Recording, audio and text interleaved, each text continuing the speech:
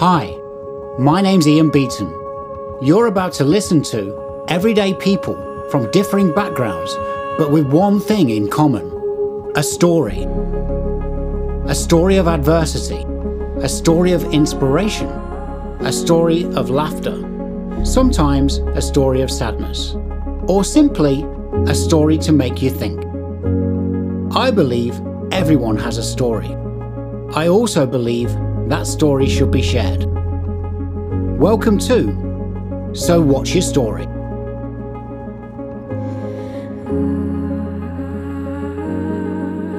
So welcome to this week's episode of So What's Your Story? In the studio today, I've got with me an amazing woman, Lucia Kanter St. Amour. Lucia is a VP for UN Women's USA in San Francisco, a practicing attorney, a law professor turned everyday negotiation superhero. Her personal and professional journey takes the classic superhero origin story of the unremarkable to transform into the remarkable. She teaches how to harness your everyday negotiation superpowers to land your dream job, be the most powerful person in the room, or just to get your kids to eat their peas. Author of the really stylish, comprehensive 21st century negotiation guide for the forces of good, the superpower of everyday negotiation, Lucia knows that negotiation isn't just for business. It's everybody's business. Hi, Lucia. Welcome to So What's Your Story? Well, thank you. I'm really delighted to be here because I know we're going to have a blast. We are going to have a blast. But let's start off. The listeners will straight away recognize that accent being American. Whereabouts in America are you right now, Lucia? I am in beautiful San Francisco. Yes, a destination city. Yep. It's a really magical place. It's a city, but it's got kind of a small town feel. And I'm someone who's from a small town. So San Francisco is the perfect city for me. And it's probably the most European of the American cities, I think, which is a little ironic because it's on the West Coast and, came later than the earlier ones. But it's got a real European feel. It's very walkable. It's only 7 square miles. Just a great, great place. And that's interesting, isn't it, with that European slant as well, because I've got to ask you, Lucia Kanter St. Amour. What a beautiful name. What is it? What is its roots, Lucia? I'm sensing possibly Italian. Yeah, io sono di origine italiana. I'm Italian of origin. Beautifully said. Yeah, I speak Italian. I taught Italian for 10 years. I have a chocolate Labrador who only speaks Italian. So it's a thing. I've spent a lot of time in Italy. So yes, I very much identify with my Italian roots. That's a place very close to my heart as well, Italy. Absolutely love it. So, attorney, professor, VP for UN Women, author, and negotiation superhero. That's a bit of a lot to have in your CV or your, portfolio there, Lucia. Where did it all begin? Where did this journey all begin for you? Oh, my goodness. Look, I am actually no one special. And I say that not in a self-deprecating way. That is not what I mean at all. I really do mean it in the classic superhero origin story, just average person who turns out to, grow into something, blossom into something remarkable, but without being bitten by a radioactive spider or doing years of elite training on an invisible remote island. I was that kid in a small Midwest town. I had the eye patch from a lazy eye, and I had my secondhand bicycle, and I was trying to speed away from my childhood bullies, and I was physically awkward, and I was socially awkward, and just sort of, my parents worried about me, sort of what's going to become of this kid? Like, what are we going to do with her? And I ended up going from that small town of 4,000 people in the Midwest to University of California at Berkeley, which is just a shockingly, different culture. And my brother and I were actually the only ones in our high school classes to go to California at all for school, much less the radical UC Berkeley. And I think that shaped me a lot. And then, law school was never really the plan for me either, because I just wasn't smart enough. I wasn't good enough. But I had this really sparkling mentorship out of college. And because of them, I mustered the courage to apply to law school. So there I go. I go off to law school and I'm not smart enough and I'm not good enough. And there's lots of meanies there. And it was hard. And I almost dropped out. And my contracts professor convinced me to stick around. And I just kept showing up every day. And it's remarkable what can happen if you just keep showing up. So now let's fast forward to after law school, and it's a foggy San Francisco day in 1998. Before we fast forward, I just want to pull you back to some of those early memories because I think it's probably relevant. This kid with the eye patch, with the little bit of may we say as harsh as bullying going on as well? Oh, absolutely. Did even back then, Lucia, you learn to subconsciously or consciously learn to negotiate? Do you think? My earliest negotiation story is, at least the one I remember consciously, does date back to when I was 10 years old. And that's in the preface of the book. Yet no. The answer is no. I never thought of myself as a negotiator. That was something that businessmen did in big boardrooms, And in fact, I would say just the opposite. I was actually taught to be powerless. My whole life, Wow. I was taught that. Wow. I was taught to be cooperative, to be helpful, to give and give and give no matter what, to just fit in with whatever the existing structure was, to never defy authority or to question it. And that actually taught me to quiet my voice, to ignore my instincts. And it hurt me. It hurt me as a child. It continued hurting me up until 2021 when I turned 50. That was really tough, that emotional mapping.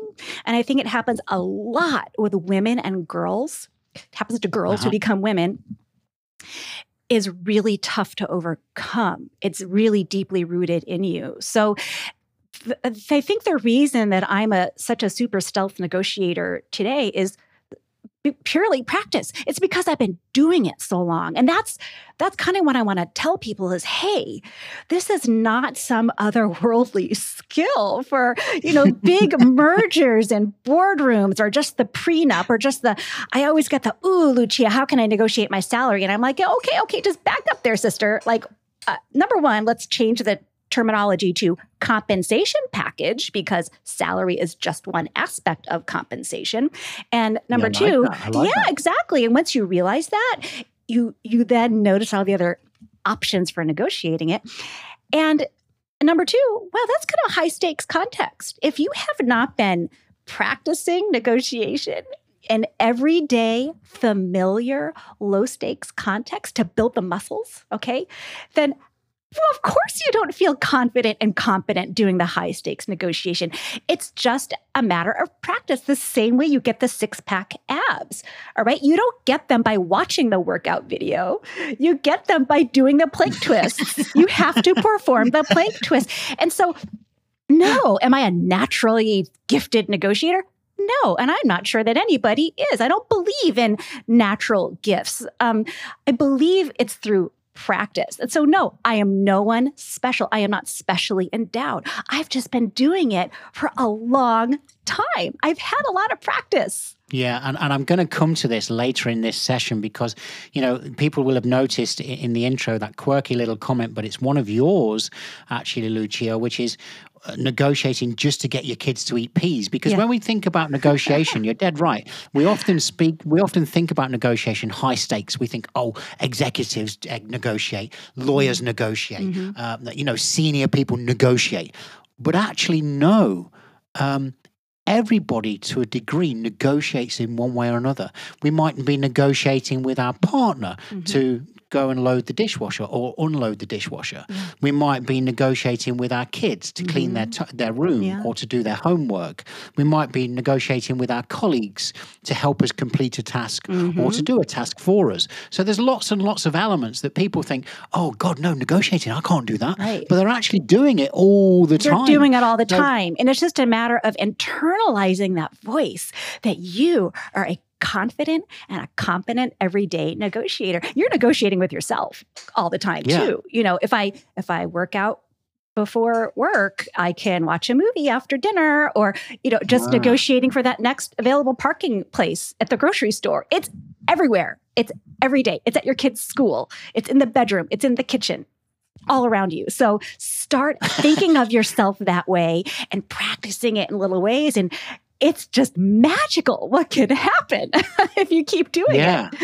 Well, that's a nice little segue we had there. And I'm sorry because I did come in when you were just getting to the point of where you were 27 years of age now, and you're sort of embarking on this next chapter in your life. So should we push back to that point? Because I'm sure that's sort of a pivotal point and an interesting point that we need to cover. It first of all, well done. You are listening. And that's chapter 5, how to be the most powerful person in the room. It's the quiet superpower of everyday negotiation. And you're doing it. So well done you. And it was a pivotal moment. So I have to trace back to where I was. I was 27 and I'm this young attorney at a law firm in San Francisco. And I'm so eager to prove my worth. And a senior partner took me to a meeting with the Longshoremen's Union right on Fisherman's Wharf.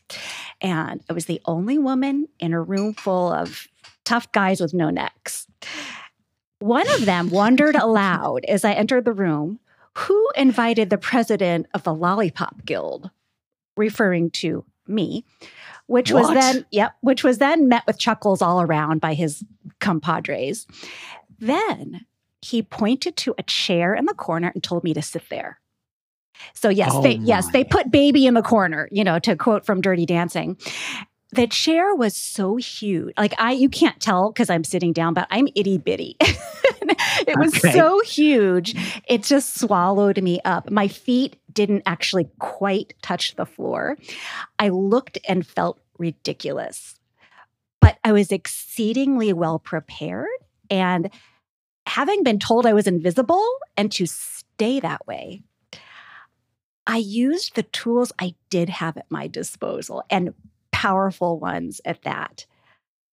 Listening and observing. And I ended up cracking the code that day because I alone was able to notice something that all those other guys couldn't see or hear because they were in it. They were so busy talking. Okay. So that's 1998, right? Right. That's around 1998. Now let's put the pieces together. So fast forward again to 2021, and I'm 50 years old after a full and international career as an attorney and law professor and a nonprofit founder and a special needs mother. And I'm president and CEO of a very male-dominated sports organization behind 94 years of men in that role, okay? Ooh.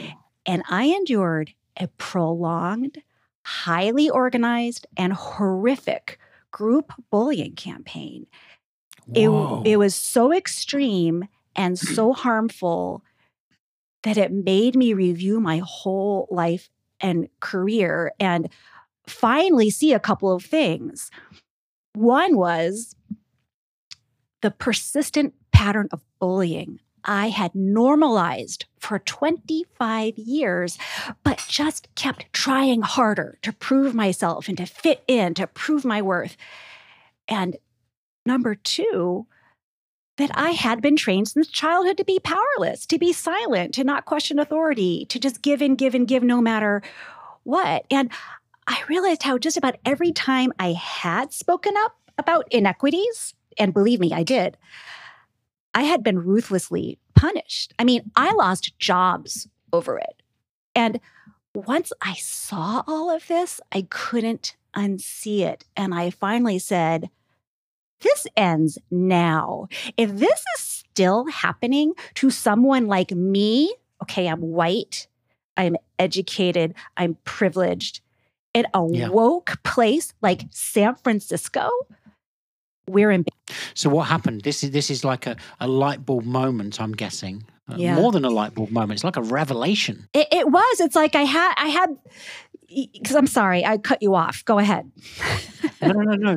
It's like you've had this like revelation and you then sort of regroup, I guess, and start to almost like analyze what's been going on in your life for all these years. And it comes down to this awful happening to you, this injustice of bullying, right back to that day when you were put in a corner and made to sit in the chair and just listen and not say anything. Right. And then for years and years, over 2 decades, right? Right. Well, it goes right back to the childhood, to speeding away from the bullies. It was a whole lifetime. And that's why it seemed so normal in the workplace. I'm like, oh, nothing to see here. This is totally normal. You know, if it feels familiar to you, it's kind of comfortable, actually, even though it could be abusive. So that was the real revelation, was really just 2 years ago when I went, not even 2 years ago now, when I sort of went, hold on a second. This has actually not been okay my whole life.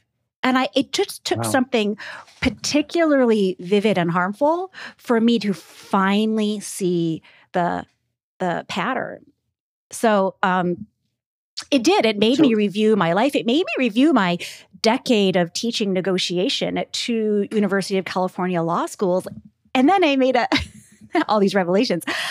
And it made me notice for the first time that every single assigned reading for all 10 years at 2 prominent law schools had been authored by not just a man, a white man. All the books on negotiation were written by men. And I went, wait, hold on. No. I said, that's not possible. And that I wouldn't have noticed it. So I got in my little time machine, and because I started teaching in 2003, and I set the dial to 2003, and I went back and I said, well, what books and readings could I have had been assigning that were authored by non-white cisgender men? And there was nothing. There was a book that came out of Princeton University Press in 2003, and then we had pretty much nothing until 2015. And then we had another woman then, and then we have had sort of one per year, not quite one per year. And I'm like number 6.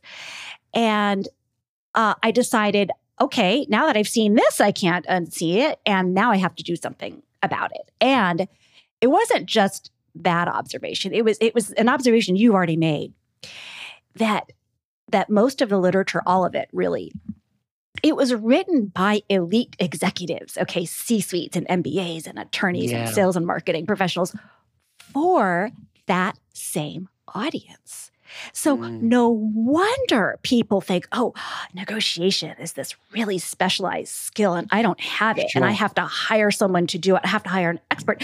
And that is just poppycock. I said, no, we have got to bust this myth, because one of the things I say very early on in the book is, do not hire me. I don't want you to hire me. I'm going to teach you to fish.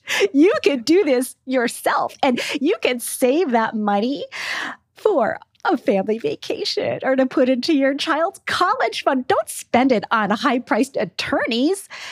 And it also had to be done with style. Yeah. It's like that old fable, don't give a man fish for food, give him the rod and teach him how to fish. It's a very interesting paradigm there, Lucia. And obviously you've come to this point where you've wrote this amazing book, which is called The Forces of Good, The Superpower of Everyday Negotiation. But where do you start with this? How do you start to, because obviously you've had this revelation, you've come to this point where you're like, hang on a second. Like, everything's been written by men. Everything's been written by CEOs or entrepreneurs, and it's aimed at them.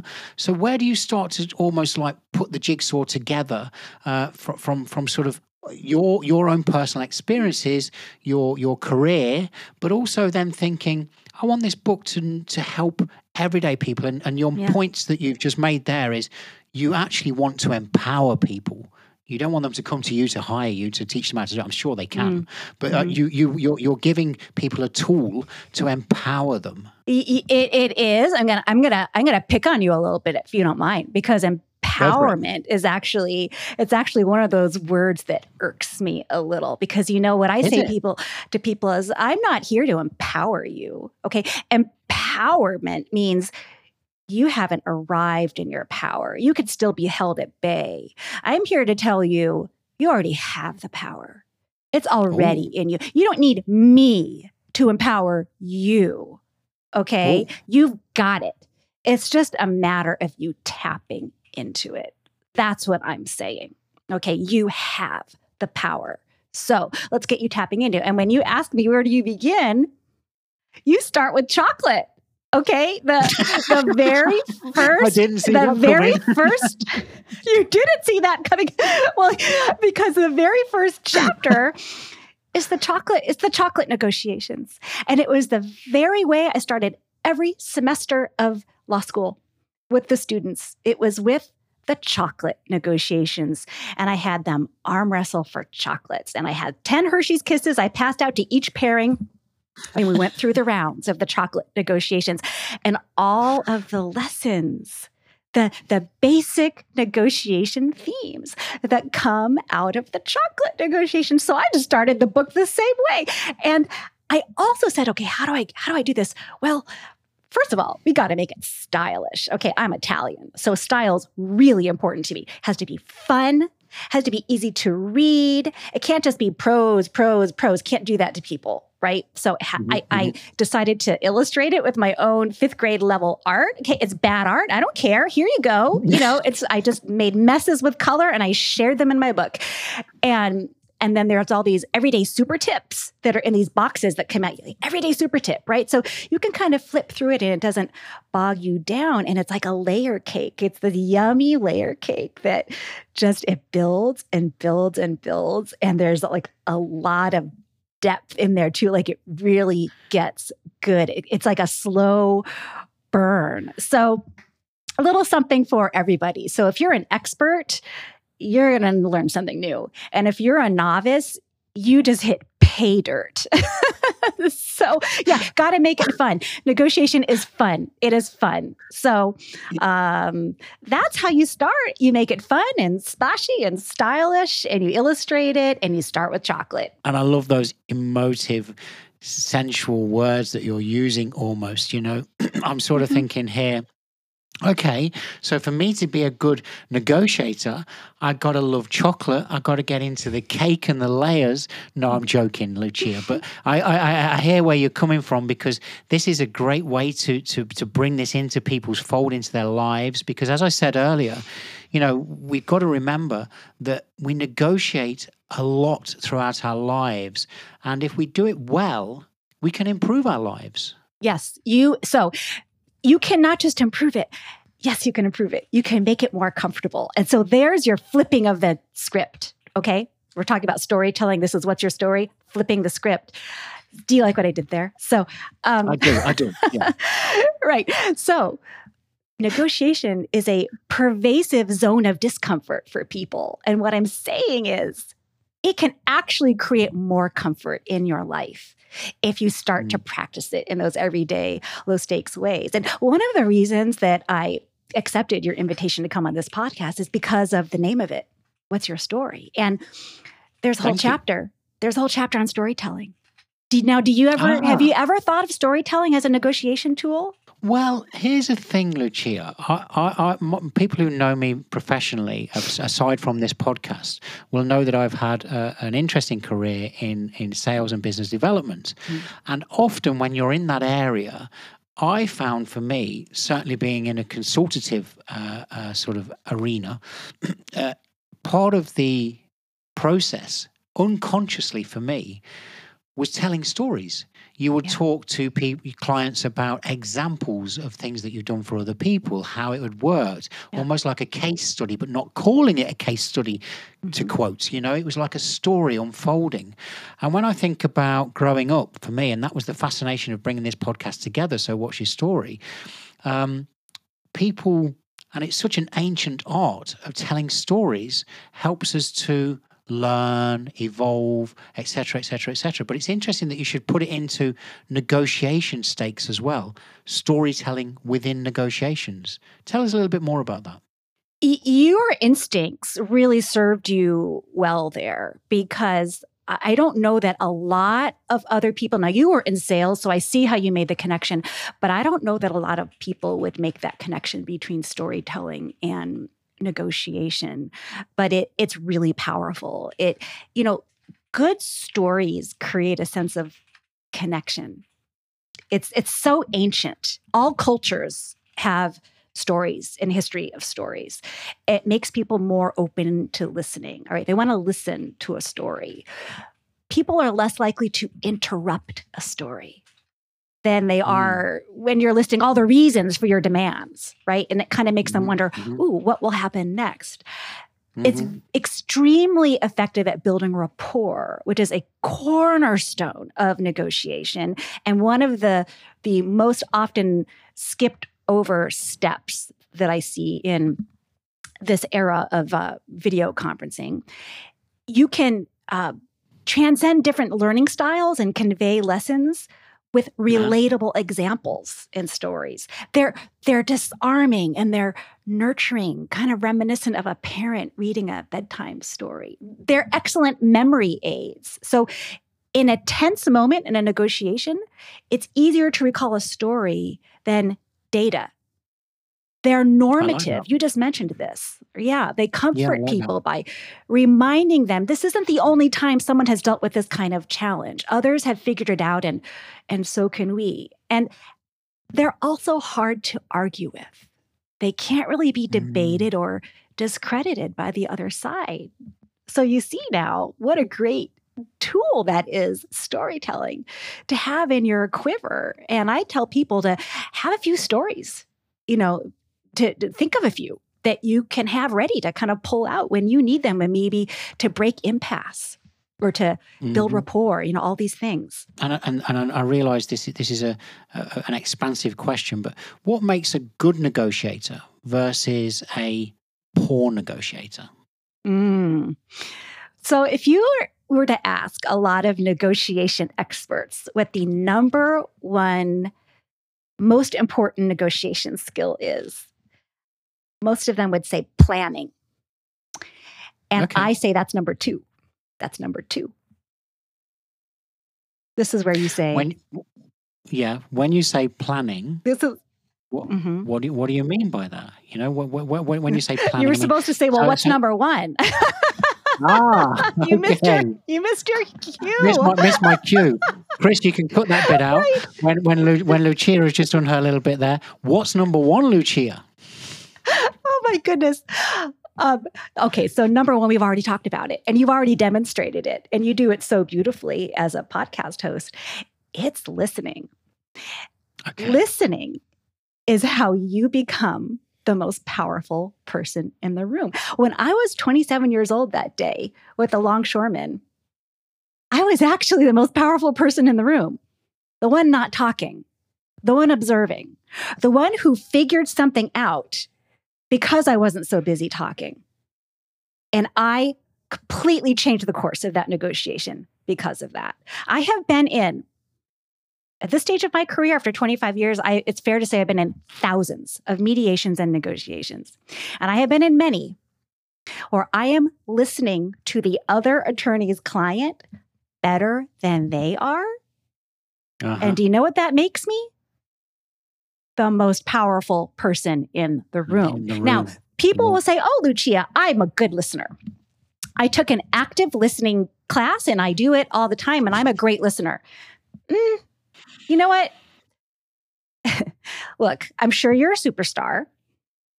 You're probably not as great a listener as you think.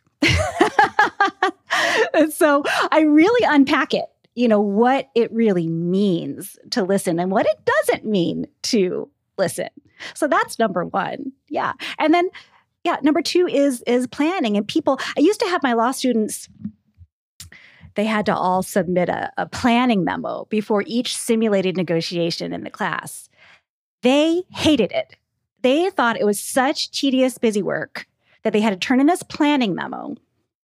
And they turn it in, and I could usually tell the ones who had just kind of treated it in a perfunctory, sort of just check the box way. And I did not care, because what I was doing was teaching them a habit, teaching them the habit. That's all I cared about. Now, these days, those law students, they are the global heads of departments of name brand corporations. They are senior and managing partners of elite law firms. And, I still keep in touch with some of them, and they've contacted me. They listen to my podcast. They've read my book, and they still call me Professor. It's very cute. And I say, Professor, you know what? Those planning memos, we hated them. They were gold. I'm like, you're welcome. And it doesn't necessarily mean hours, but that you run through a ritual of planning, and it's actually what makes you so much more agile when you're in the negotiation. And it's what enables you to be spontaneous. And then there are going to be those moments in life where a negotiation is happening on the spot and you didn't know it was going to be happening. And it's just in the moment, you got to do it. And you didn't have the benefit of planning. But because you've had the habit of planning for all these other negotiations, you will be a better spontaneous negotiator because of it. And there's a very vivid example of that in the book too. And you just got me thinking, because I am listening intently, Lucia. And you just got me thinking of a good example that I can relate to from my own personal life. And actually, I know that this happens amongst actors and amateur drama actors and things. When you're sort of about to go on stage, you don't just go on stage, right? You don't just turn up when there's an audience and just go and do what you got to do. There's months and months and months of preparation and planning and rehearsing and going over the lines and until you've absolutely nailed it. And the director has said, okay, guys, we got it. Yeah. Curtain's up tomorrow. We're going to do it. But then when the curtain goes up, because you all know each other on the stage and you've already rehearsed it and you've already gone through your lines and you know the little nuances and you know the little cues that are going to bring other people in, and then something goes wrong that you couldn't have anticipated. Just like life, sometimes things go wrong. But because it's rehearsed, or one of your fellow performers will step in and cover those cracks. Yeah. The audience doesn't see it because they don't know. They don't know what's on the script. They don't know where you're supposed to be on stage. They don't know that one of the scenes has just fell down, or somebody just tripped, or somebody's trod on their skirt, or whatever it might be. Somebody's dropped a prop. But I guess the reason that I'm saying this is because it very much correlates with what you're saying. When you've prepped your students over that time for planning, you're right. When the impromptu or the unexpected happens to them, they're prepared. They're ready. They're good to go because they've had this base of this planning exercise. Does that make sense, Lucia? It absolutely makes sense. I agree with everything you've just said. And it's what also allows you to be really physically and mentally and emotionally in the moment of the negotiation, all right? Because you've got that plan as your anchor. Now you can really pay attention with your mind, body, and soul and listen to your instincts, okay? Your spidey senses too. Pay attention to those. Are you getting some weird feeling, right? Something that doesn't quite make sense. Does someone seem like they're hurrying you along and creating a sense of urgency? Don't be hurried. In very rare cases is there a real sense of urgency. It's often manufactured by the other side. It is a type of scarcity principle. Act now before this deal goes away, right? Likely what you've just discovered, you're in sales or were, likely what you've just discovered is that they're in a hurry, okay? Yeah. So pause, go, hold on a second. Don't allow yourself to be rushed. Now, if you haven't planned and you're trying to just think of everything on your feet and you're trying to keep too many things juggling at once, you're going to miss those cues. So planning allows you to be really present there and notice things that you otherwise might not notice. I love that. So obviously you've wrote this book. It's your passion. It's flying off the shelves. It's doing really, really well. The forces of good, the superpower of everyday negotiation. What are you hoping this effect might have, Lucia, when the reader reads it? And in what way? Learning that you have the power of a negotiation and you can do it, and you have that voice and you have those skills, and you probably already have the skills and you're probably already doing it. And it's just a matter of honing it. It is transformative. It can transform your life by creating value, right? Creating, even just starting to get into the habit of saying, are there any other offers or discounts that apply to my purchase today? Okay, start asking that. I love that one. I love that one. At the brick and mortar checkout counter and in a live chat for an online purchase. Here's what's so great about it. Number one, it's one of those low stakes, everyday situations, familiar situations that I'm saying to practice in, right? Doesn't really matter what the answer is, right? You don't lose any face. You're probably going to buy the stuff anyway. There's no downside. Okay, number two. You're going to be surprised at how often the answer is yes. Now, is it going to be every time? Of course not. And the analogy I like to use, and I understand maybe most of your audience isn't American, but it's such a perfect analogy, is that the best hitters in the history of baseball, like the Baseball Hall of Fame guys, their batting averages do not go north of 350. Now, what does that mean for non-baseball people? That means that for every 10 at-bats, they're only getting a hit at most 3.5 times. And those are the best guys. Okay, so if you're like an average player, you're getting a hit, I don't know, like 1.5 to 2 times.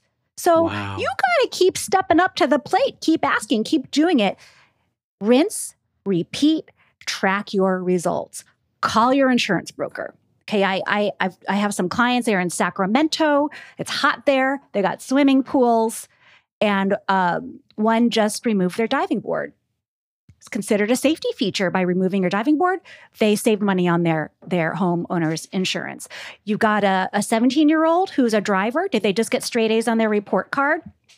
Do they now qualify for the good student driving discount? Call your broker. Are you getting all those discounts that you could be getting?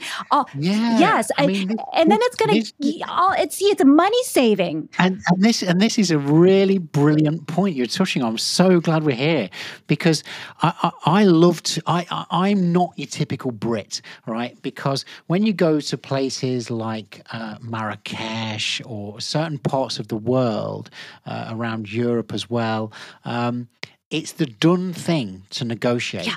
If they give you a price and they say whatever it might be in their currency, but I'm going to use pounds as an example. Mm-hmm. If they're trying to sell you something in the market or in a shop or whatever it might be, and it's £10, they expect you to lowball them with, oh no, 4. Right. That's the first thing they expect you to go back with. This is now, we're talking negotiation, right, Lucia? Yeah. And then they'll come back with, oh, no, 8. And you go back and say, no, 6. And whatever it might end up falling in the middle of, it might end up at 7. You still managed to negotiate down £3, right. Okay? When I do it, and I do it over the simplest things sometimes, which people close to me find hilarious, I get a real sense of, yes, wow, it's great. But if we just, for the benefit of our listeners, think about this for a second. We're in an economically tight time at the moment where people are watching a lot of their dollar or their pound or their euro or wherever they may be. If we can just trim a couple of, ounces off of the price, then it helps our overall budget. And it might just be small things like you say, Lucia. It might be the fact that, hey, we took the board out of the pool and we got a discount on our insurance. Our kids have been an A driver for 6-7 months. We spoke to the insurance company and they gave us a discount. Yeah. Now, it might not be something as obvious as that. It may be that you're going to buy, I don't know, something like, if you're in that market buying a car, when you go onto a car forecourt, it's known there's always room for negotiation. But if you don't ask, the salesman is not going to give you anything away because that's pounds out of his pocket in his commission check. So it's a really interesting point you've made there, and it can be anything from small to large to medium to anything, negotiating, certainly on purchase or existing things, and you're right. If we don't ask, we don't know. And when you do ask and you get that reward back, it really does give you a sense of, oh, yes. Yeah, well, but that's because also people love to feel that a negotiation was hard won. So that's part of your planning is going to be your concession plan. You're going to make a concession plan ahead of time, okay? What are things you're going to give up along the way, including decoy concessions that maybe don't really mean anything to you, but the other side either doesn't know that or it actually has value to them when it doesn't have much value to you, okay?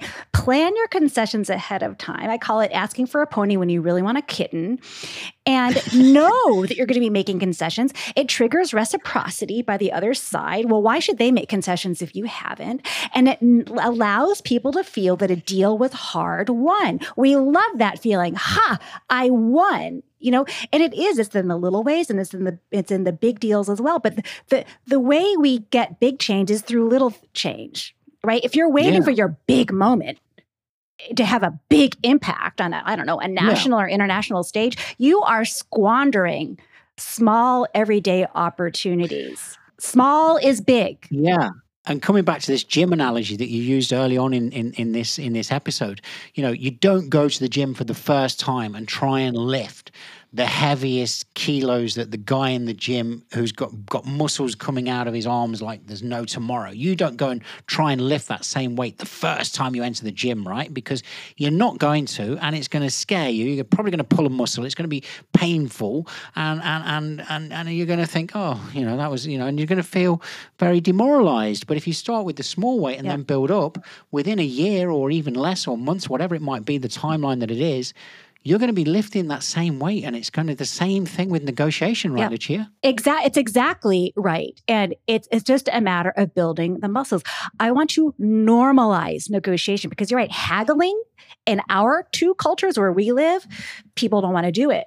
They shy away from it. They hate it. It's actually even synonymous with conflict. And I'm like, in fact, negotiation is a word that is used synonymously with conflict. And I'm like, time out on the field. Okay, conflict resolution is certainly one category of negotiation, but it's only one category. Okay, you are missing out. All right. So I'm here to normalize it, right? If you're not negotiating, then that's abnormal. Right? That's kind of what I want to say. Again, let's flip that script. Let's debunk that myth that it's for a specialized skill for specially trained people. Well, you're going to be that specially trained person. You don't have to spend a lot of money doing it. You don't have to spend money at a gym either. I don't belong to a gym anymore. I do have six-pack abs. Okay, I do it at home. I do 20-minute hard work. I mean, I'm cursing during my workouts. That's how hard they are. They are 20 minutes. They are effective, they are efficient, and they are free at home.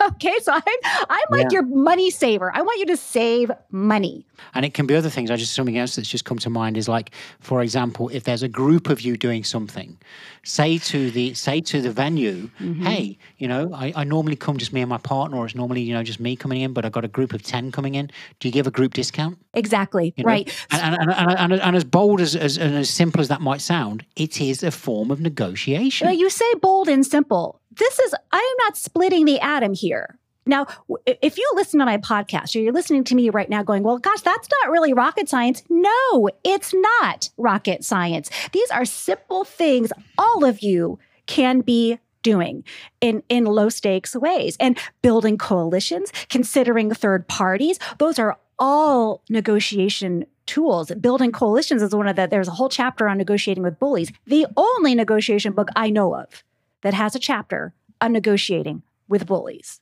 Okay. In your book? Yes. Wow. Remember what I said. I realized this pattern over the course of my entire life, that I had been bullied and I had been normalizing it because it was so familiar to me that I normalized it for over 2 decades, even in a professional context. And I went, wow. All right, we gotta do something about negotiating with bullies here, because there is no other book that has it. Okay. And there's something about building coalitions in there as well. And, using third parties. I know that you wanted to know how to get a toddler to eat their peas. I can't remember if you said it while we were recording or if you said it to me before, but so let's talk about power versus leverage, right? Those are two terms that are also often used synonymously. They are not the same thing. So you can be the more powerful party, but not be the party that leverage favors, okay? And leverage is dynamic.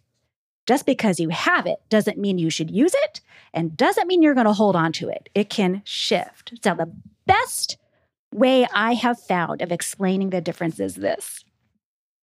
As between you and your 3-year-old, who is the more powerful party? You are. You're the adult. You are bigger. You are stronger. You have more experience. You have better cognitive skills and control over your motor skills. But if you want your toddler to eat their peas, your toddler is the only one who can eat the peas. Your toddler has the leverage. I love that. Okay? Now you understand the difference, right? So how are you going to get your toddler to eat their peas, right? Well, maybe there's a uncle that they have who they really adore, and you invite that uncle over and they watch their uncle gobble up their peas and say, oh, I just love peas. They make me feel so good and strong, and they want to be just like Uncle Mark. So they gobble up their peas, leveraging third parties, right? Ask yourself, why is it important that my child eat the peas? What is it about the peas? Is it because I have to feel like a good parent? That I got to make sure they get their vegetables, and it's somehow a failure on my part that they're not eating the peas. Could I substitute the peas for something else and it would serve the same purpose? And then we can all save face and move on and watch that movie. What is it about the peas? Like, what are the requirements? Does it have to be a vegetable? Does it have to be a green vegetable? Do they just not like green food? Could it be cauliflower? You see what I'm saying? I mean, do you see where I'm going with this? What you don't do is get into a power struggle with a 3-year-old. I mean, for the love of God, don't do it. But I love that example, and that's going to stick in my mind so well. And it's just brilliant, Lucia. I mean, look, I've got to ask you this because we spoke off air about stories and the importance of storytelling and and how it's intrinsically in our DNA as human beings that stories have always been shared with each other. Tell me, or tell our listeners again, Lucia, that example that you told me off air about the story when you're not supposed to mention something. Oh gosh! Oh, that's so funny. Yes, and then you do. Right, and because you use the example when you say to people, "Don't think pink elephants. Don't think pink elephants. Don't think pink elephants." Right. And then all of a sudden they're like, "I can't get pink elephants out of my head." So I'll tell the story, and it's, by the way, but also a negotiation tool. Right? A repetition of a word, repetition, and politicians use it. Yep. I like the way you link that in. I link everything to negotiation because it all relates back to negotiation. I'm like that man with a hammer, a woman with a hammer, right? Everything looks like a nail. And politicians do it all the time, right? That keyword squatting, I think is what they call it. And now all of a sudden everyone is saying that word. So the story was, so it was an ex-boyfriend who had a girlfriend before me who they were going to meet. It was either her parents or her grandparents. It must have been her grandparents. And she said, now listen, my grandparents don't believe in the moon landing. They believe it was all a hoax. So whatever you do, don't mention the moon landing. It's like, what? Why would you mention the moon landing? It doesn't exactly come up. And so she shouldn't have said anything. So they get in there and they're having their cake and tea and whatnot. And he just starts babbling and he's saying, you guys have been through so much and seen so much and changes in history and war. And I mean, men landing on the moon. She's like, what? And they just froze. Like, it was like time stood still. She's like, what's the one thing I told you not to say?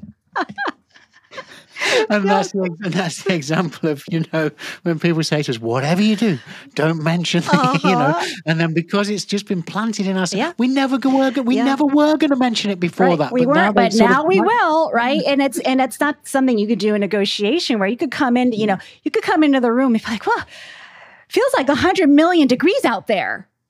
Well, okay, now 100 million is a number that's in the air. I'm telling you. I'm just telling you.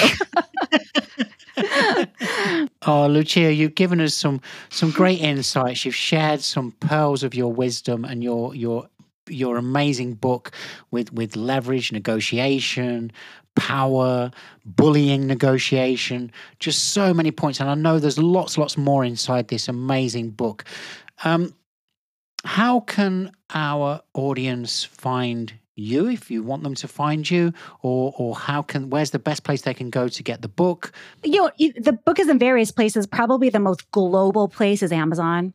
So for your listeners, they probably should just go to Amazon for The Forces of Good, the Superpower of Everyday Negotiation. And if you like dogs, there's a chocolate Labrador on the cover because I told the design team it was non-negotiable that a chocolate Labrador had to be incorporated on the cover. And then otherwise, I'm not so much on social media, although I am on LinkedIn. I'm otherwise not, but I'm so on the internet. If you just Google me, I'm like 2 on the internet. I should be less on the internet, but because I just get interviewed and you can find me easily. Okay, that's cool. And just finally, for those listeners not watching the video content of this episode, there's a sign behind you, a frame saying "Life is short. Buy the shoes." Now I know you're Italian, I know you're stylish, and I know women generally, I don't like to generalize, but women do like shoes, but so do men. So is there a funny last snippet you can give us about life is short, buy the shoes, Lucia, or is it just one of those things? It is. I think, res ipsa loquitur, the thing speaks for itself. You can get your pants from Pants R Us, but you do not mess around with shoes. The shoes are beautiful. Yes. Mic drop. Mic drop. There she goes. Thank you so much, Lucia. It's been amazing. You've been an amazing guest. Oh, so much fun, wasn't it? Yeah, it was. And have a great day, and we'll rush out there and buy your book straight away. Thank you so much. I think you'll agree that was quite a story. Join me again for next week's episode of Ian Beaton's So What's Your Story? If you enjoyed this episode, it meant something to you, or maybe you think a friend or a loved one might like to listen to it too, go ahead and share it with them. Remember, if you have a story you'd like to share, or perhaps you know someone who does, I invite you to join me on my podcast. I can be contacted by email, web, or social. Thank you. You've just listened to So What's Your Story?